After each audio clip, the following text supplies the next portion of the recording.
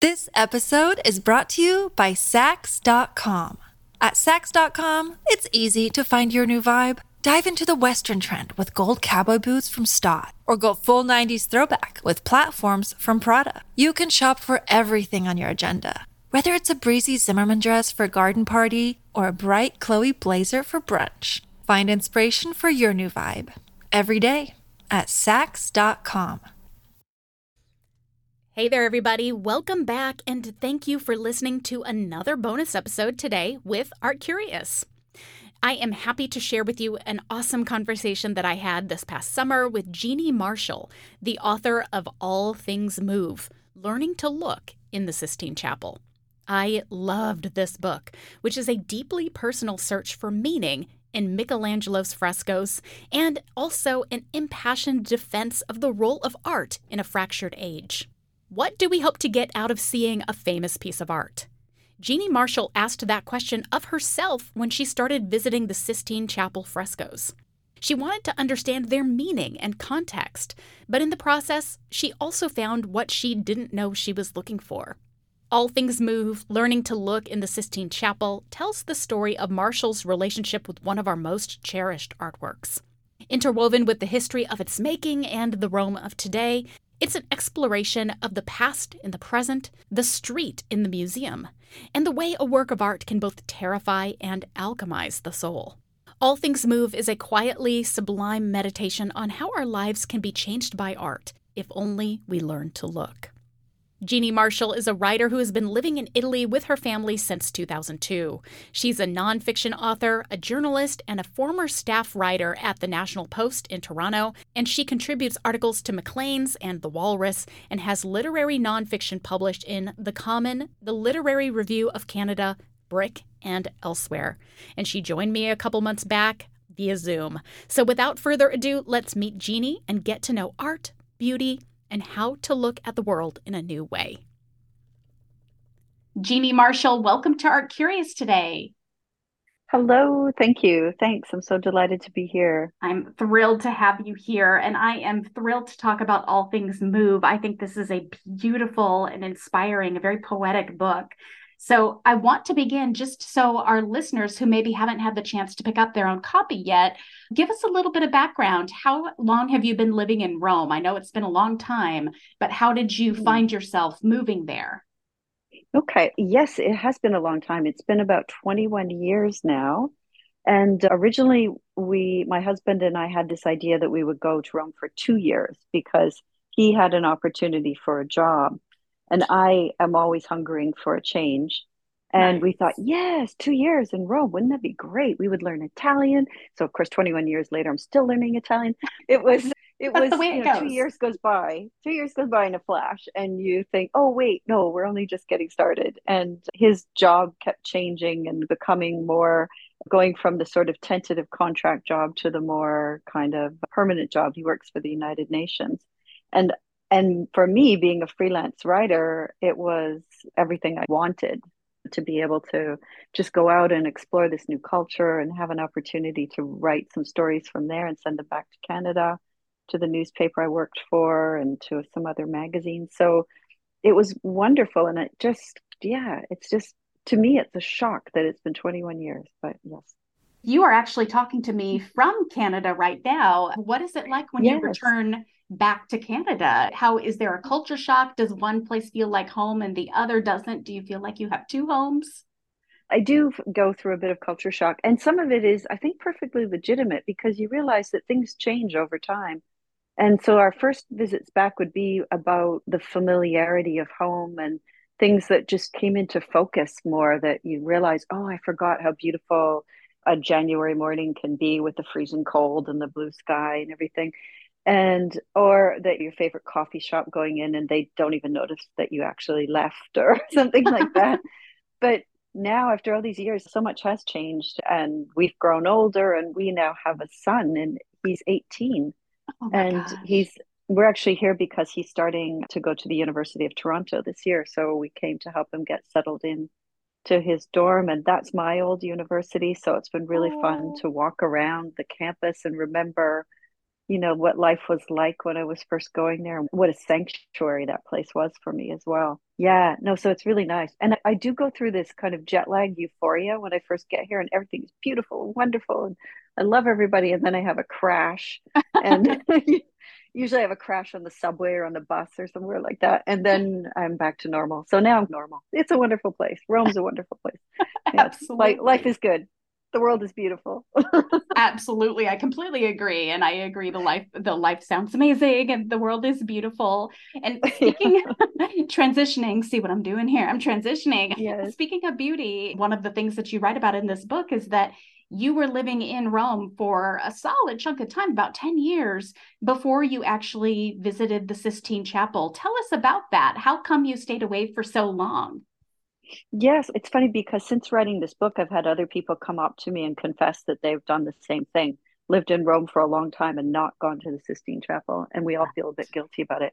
I think for me, it felt like every time you go, it's always crowded, and Yeah. it's a touristic site as well as anything else. And getting tickets is always a bit of an ordeal, and you Mhm. always have to go through the museum to get to the Sistine Chapel.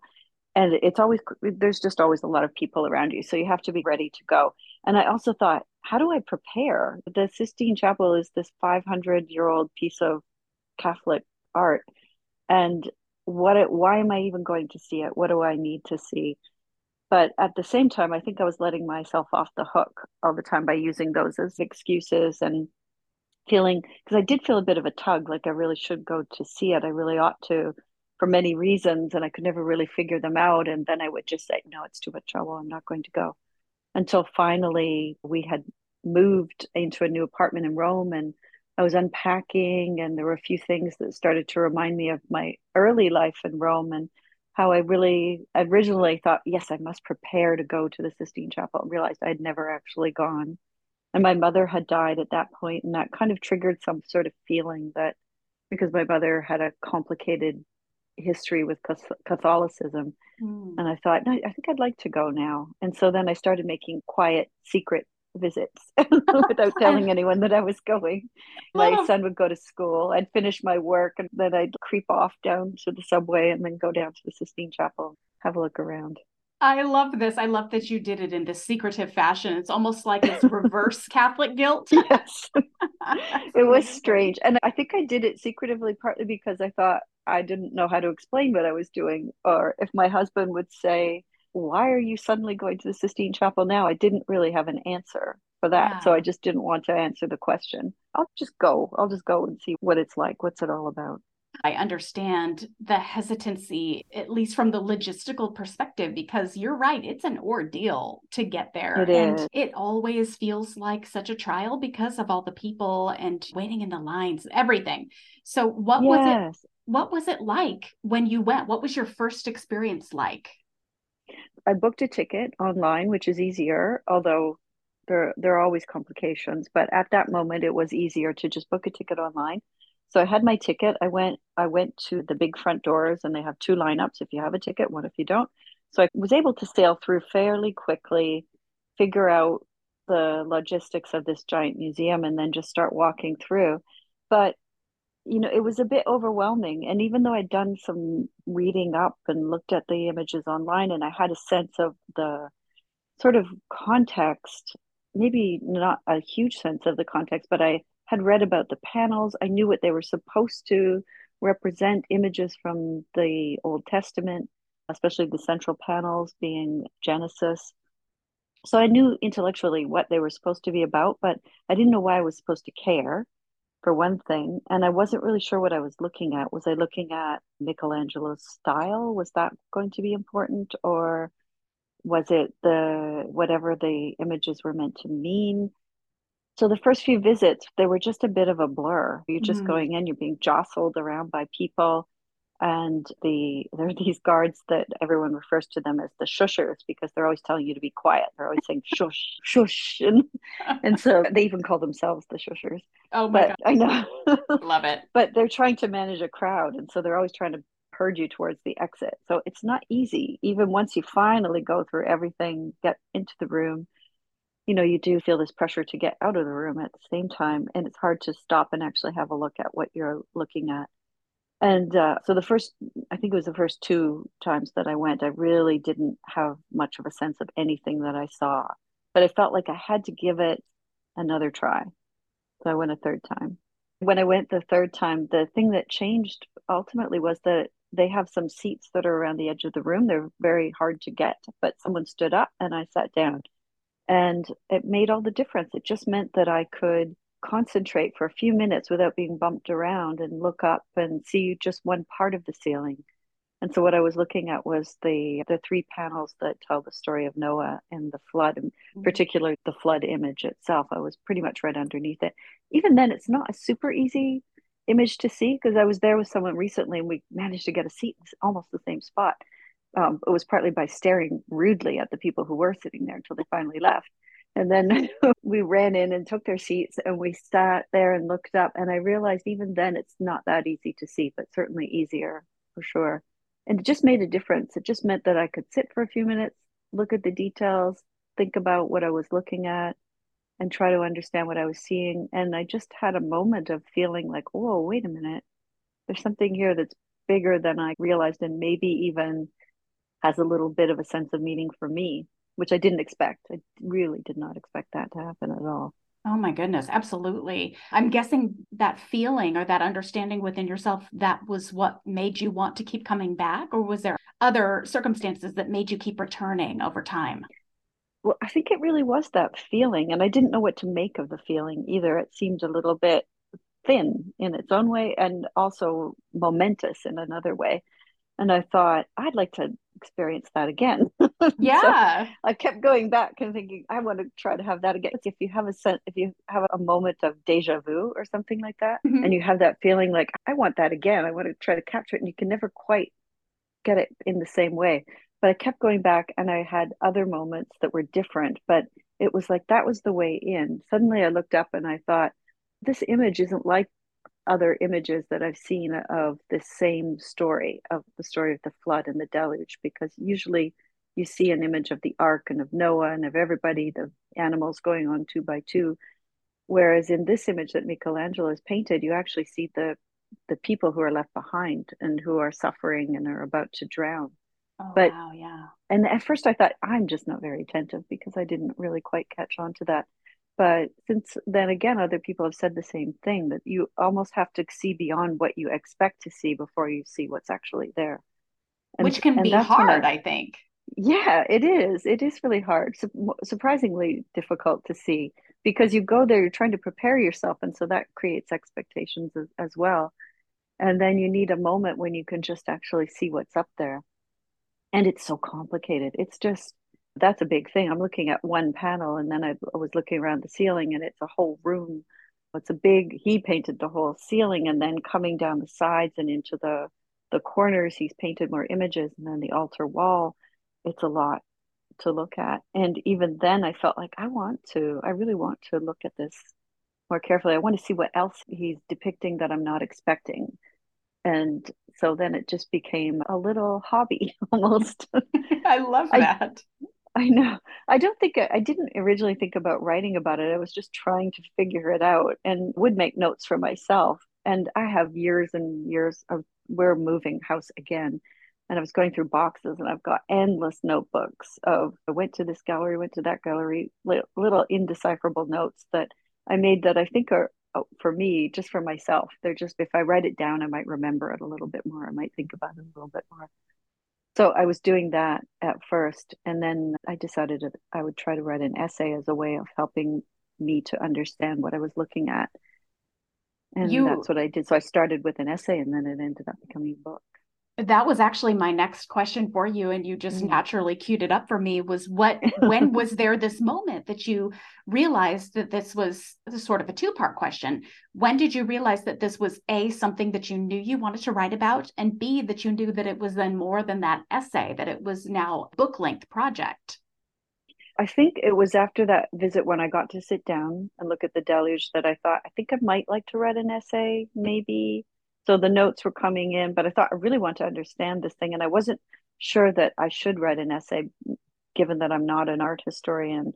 I don't have that kind of background, but I thought I just want to understand it from the perspective of a human being a modern woman sitting here looking at this painting, what does it mean? Or this fresco, what does it actually have to say to me? And I thought I can best understand it by writing about it myself. Mm.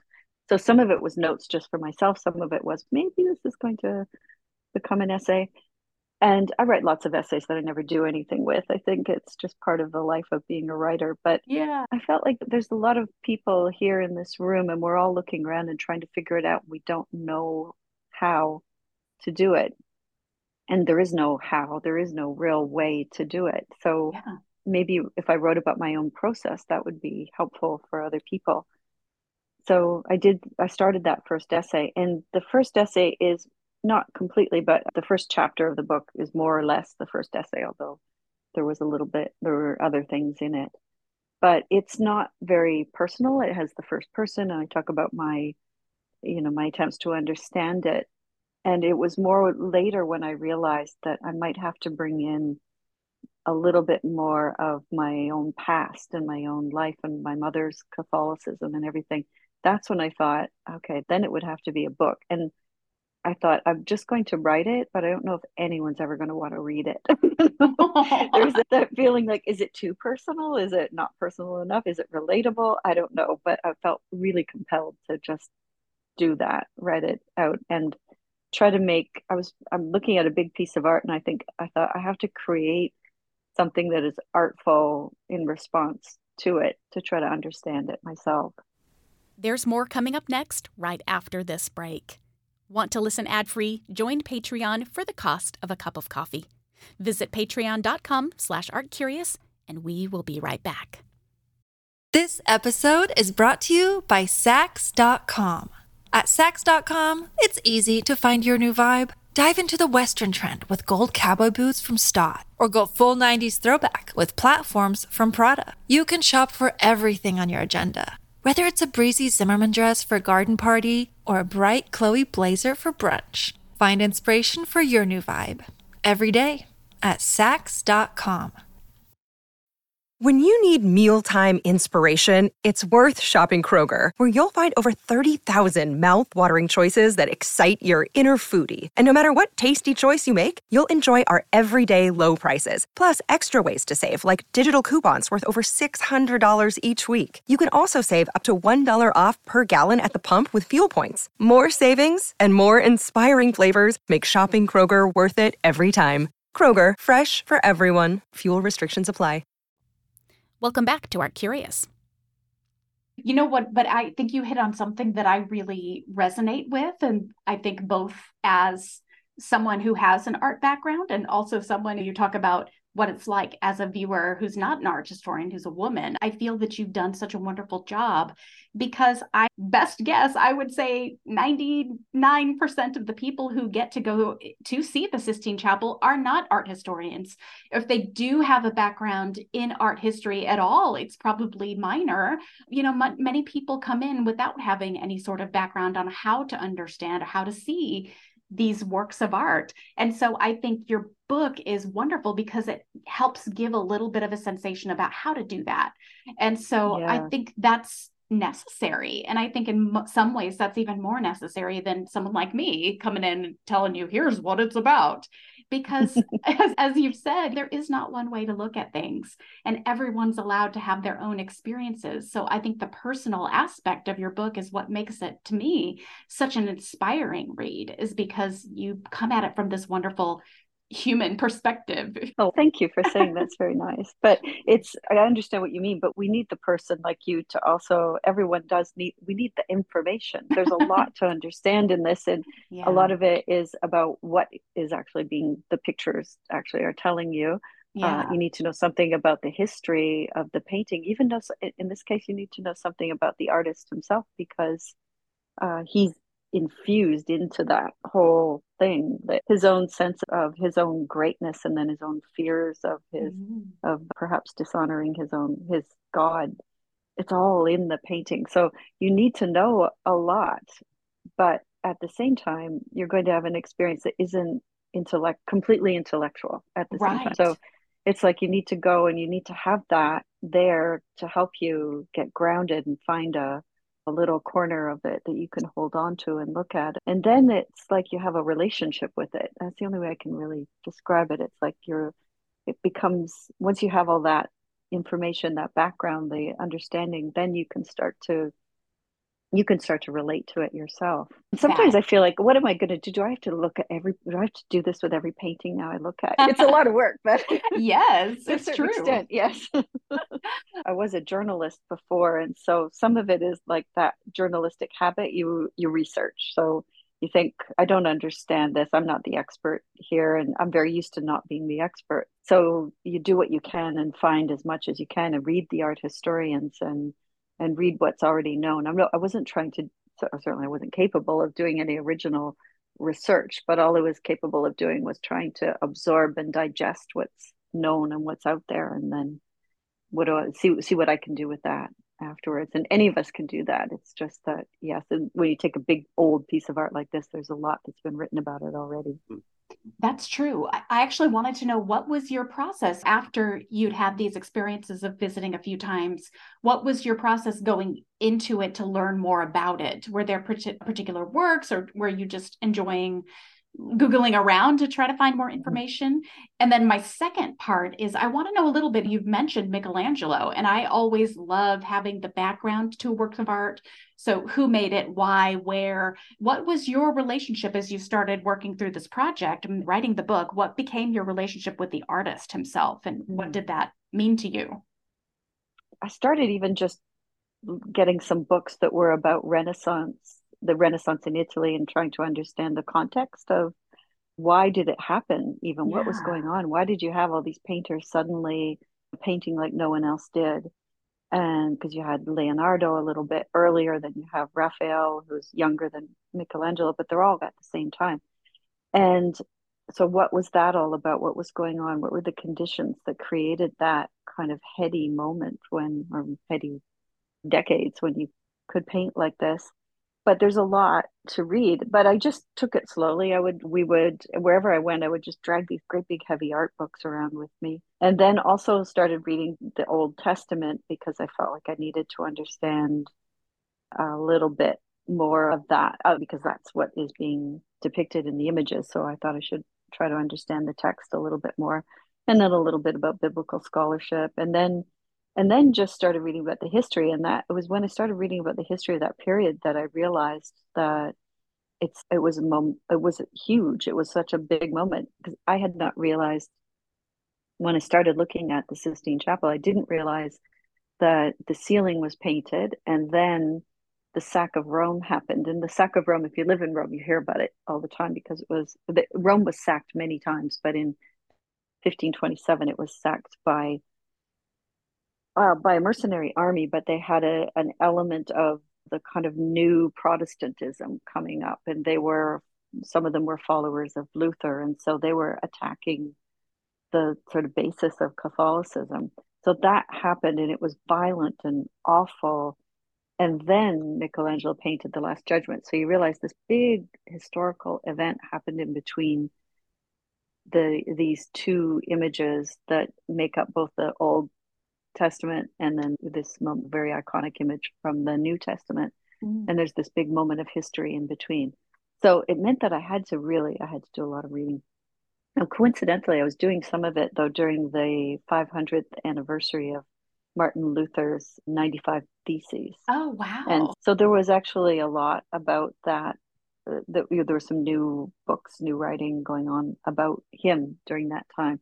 So that was just a coincidence, but it was a lucky one. So I found that there was a lot of information that I could read, and a lot of really engaging and good books that were coming out about that period, that also just shed some light on what was going on, what was happening at that time. Because you realize it's not divorced from the time that it was painted. It's really very much about the time that it was painted. So I ended up amassing a big library, and also because there aren't a lot of English libraries available in Italy. So I started, just every time we came back to Canada, I'd fill my suitcase with books to go back home, and I would use you can order used books online. So I would find books there, and ended up creating a good library of reference material. And it gave me a lot of comfort, because it gave me lots of sources to go to. And also there's constant scholarship going on as well. If you look at the academic sources, JSTOR and places like that, you can look up and realize there's still lots being written about Michelangelo, the Renaissance, all of these periods of all of these artists and historians. There's always a lot more that's still being discovered, that's still alive.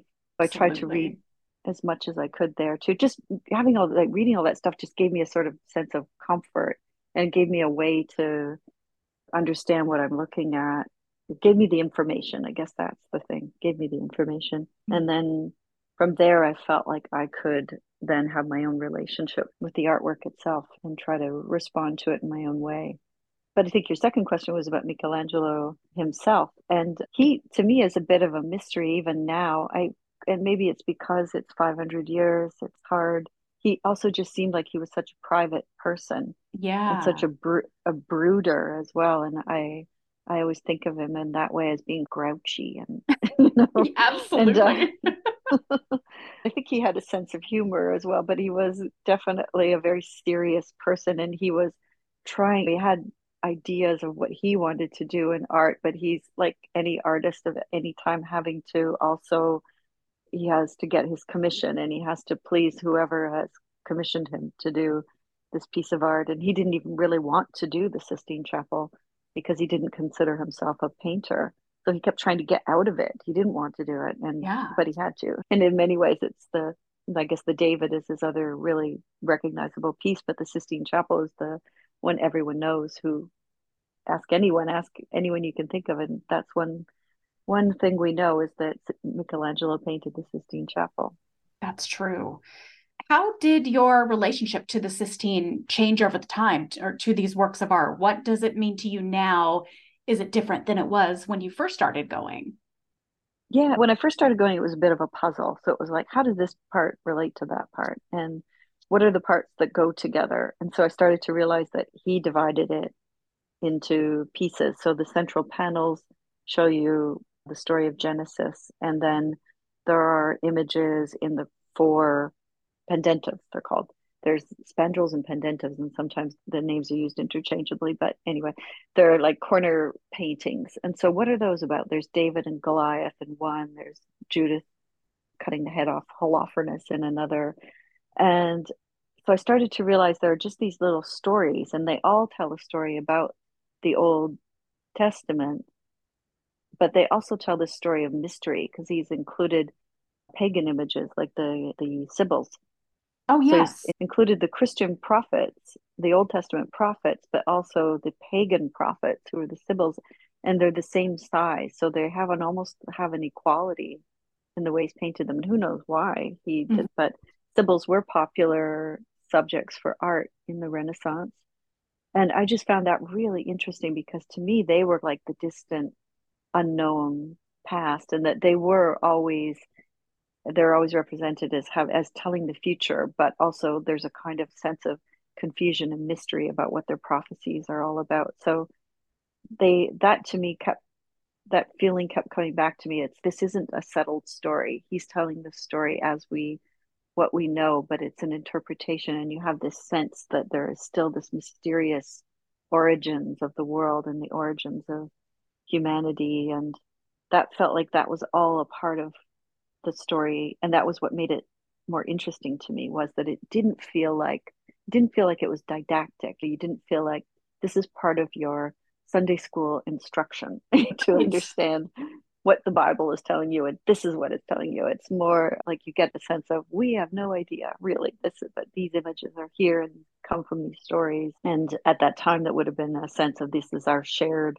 history in this place, in this part of the world. And so people would have understood the images probably better than our contemporaries do now when we go to see them.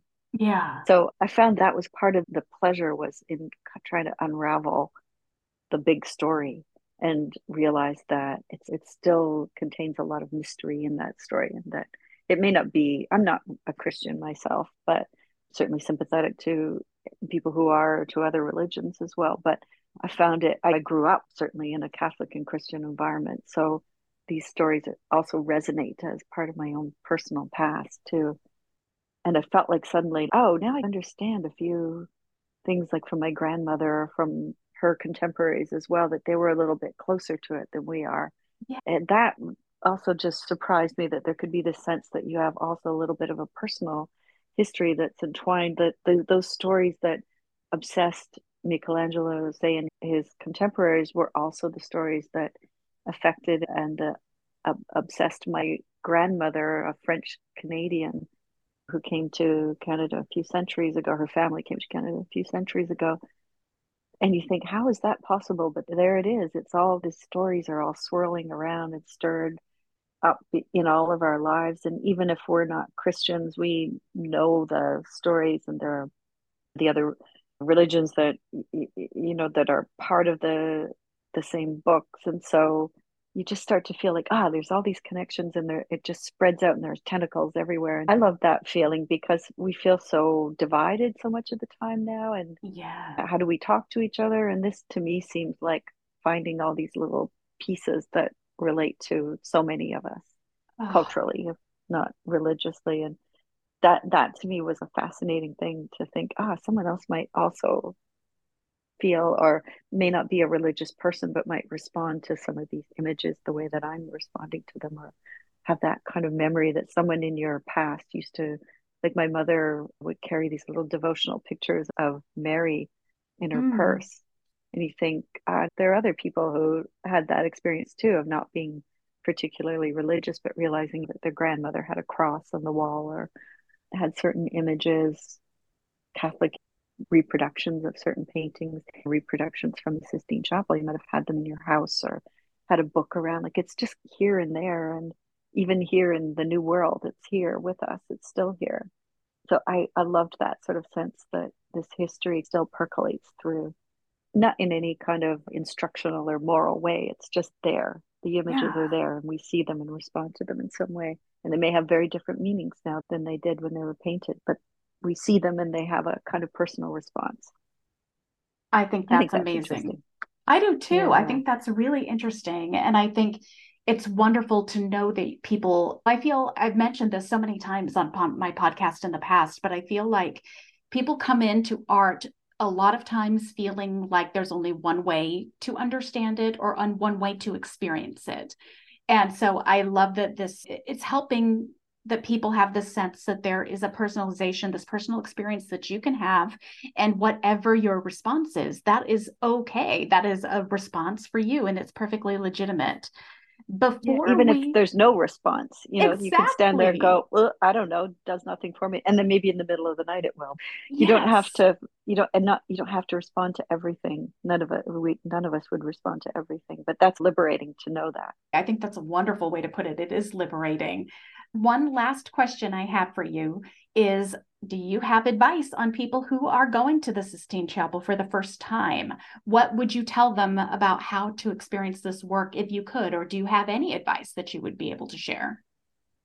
I think, yeah, it's hard. I probably have no real good advice except to maybe just try to read a little bit about it ahead of time, just so you have a sense of how it's structured, because that Mm, helps a bit. And then if you look at some images online or in a book, you can say, I'm going to find that one. I'm going to find Jonah, or I'm mm, going to find the Libyan Sibyl. And that gives yes. you a way to anchor yourself, because then you think, okay, there's that one. And then in relation to that image, there is a prophet down here. So which prophet is that? And then you figure it out. And it's part of a way into the story, into looking at it, because otherwise it can look like a swirl of color. And now it is colored, because of course it was cleaned, 20 years ago or so, and or more than that now. But it's, it just can look like a big tangled confusion of images up there otherwise. So if you find something that you can just look at that one image, and you know what that one image means, you've seen something at least. And Mm. if you have time to go back more than once, that can also pay off as well. And definitely, if you can just get a seat by the side of the wall, just keep your eye on that. It helps, because then you stop getting pushed out of the room, and that also makes a big difference. Like, you do see people who will try to sit on the floor, and I understand completely why they do it, because they just want to stop and look. And but the shushers make you get up because you're in danger of being trampled by sitting on the floor. Right. So there are people who have told me about getting special access and being able to lie down on the floor. And I thought, oh, I'd love to do that. I think that would be kind of Wow. great. Although I'm not sure that I would get anything more out of it, but just the idea of it would be like a wonderful thing to do. So, Absolutely. I'm so but curious. most of us, yeah, most of us are not going to have that experience. We're going to be in there with a whole bunch of other people. And I like being in there with other people because I feel like we're all in here. None of us know what we're doing in our lives, if we were honest. Mhm. And none of us know what we're doing in this room either. And we're just trying to look at this and get something out of it. So I find that kind of comforting to look around and realize we're all confused, aren't we? Yes. Oh my gosh. Absolutely. I love that so much. Jeannie Marshall, what is next for you? What is going on and where can people find you and your book? Oh, okay. I'm going to go in the fall, in October, to the Vancouver Writers Festival. Oh, nice. And there's also a literary festival in Edmonton as well. So that's very nice for me because I don't get to travel to that part of Canada very often. And in November, there will be a Toronto Public Library event that I get to go to as well and do a presentation there. So that will be lovely. That will be fun. And I'll also be in Rome and in Florence as well, doing a few events coming up. But the book is in most bookstores, I believe, certainly available online as well. And I just want to get back to writing some more. It's hard at this very moment just because there's so much going on in my life, but I really miss sitting down and thinking about the artwork and writing something else. And I haven't really decided exactly yet what I'm going to do next, but I have to write my way through things sometimes to figure out what I'm thinking. I completely understand and relate to that. So I get Yes, I'm sure you can. that. Jeannie, thank you so much for joining me today on Art Curious. It's been such a pleasure speaking with you. Thank you. It's been just wonderful for me. Thank you. Thank you for listening in today to this interview with Jeannie Marshall. As I've mentioned in my past couple of episodes, I've got a couple more interviews coming your way over these months this fall, and then we'll be heading into the holiday season with a very special episode. So stay subscribed. I will see you again here soon. Stay curious.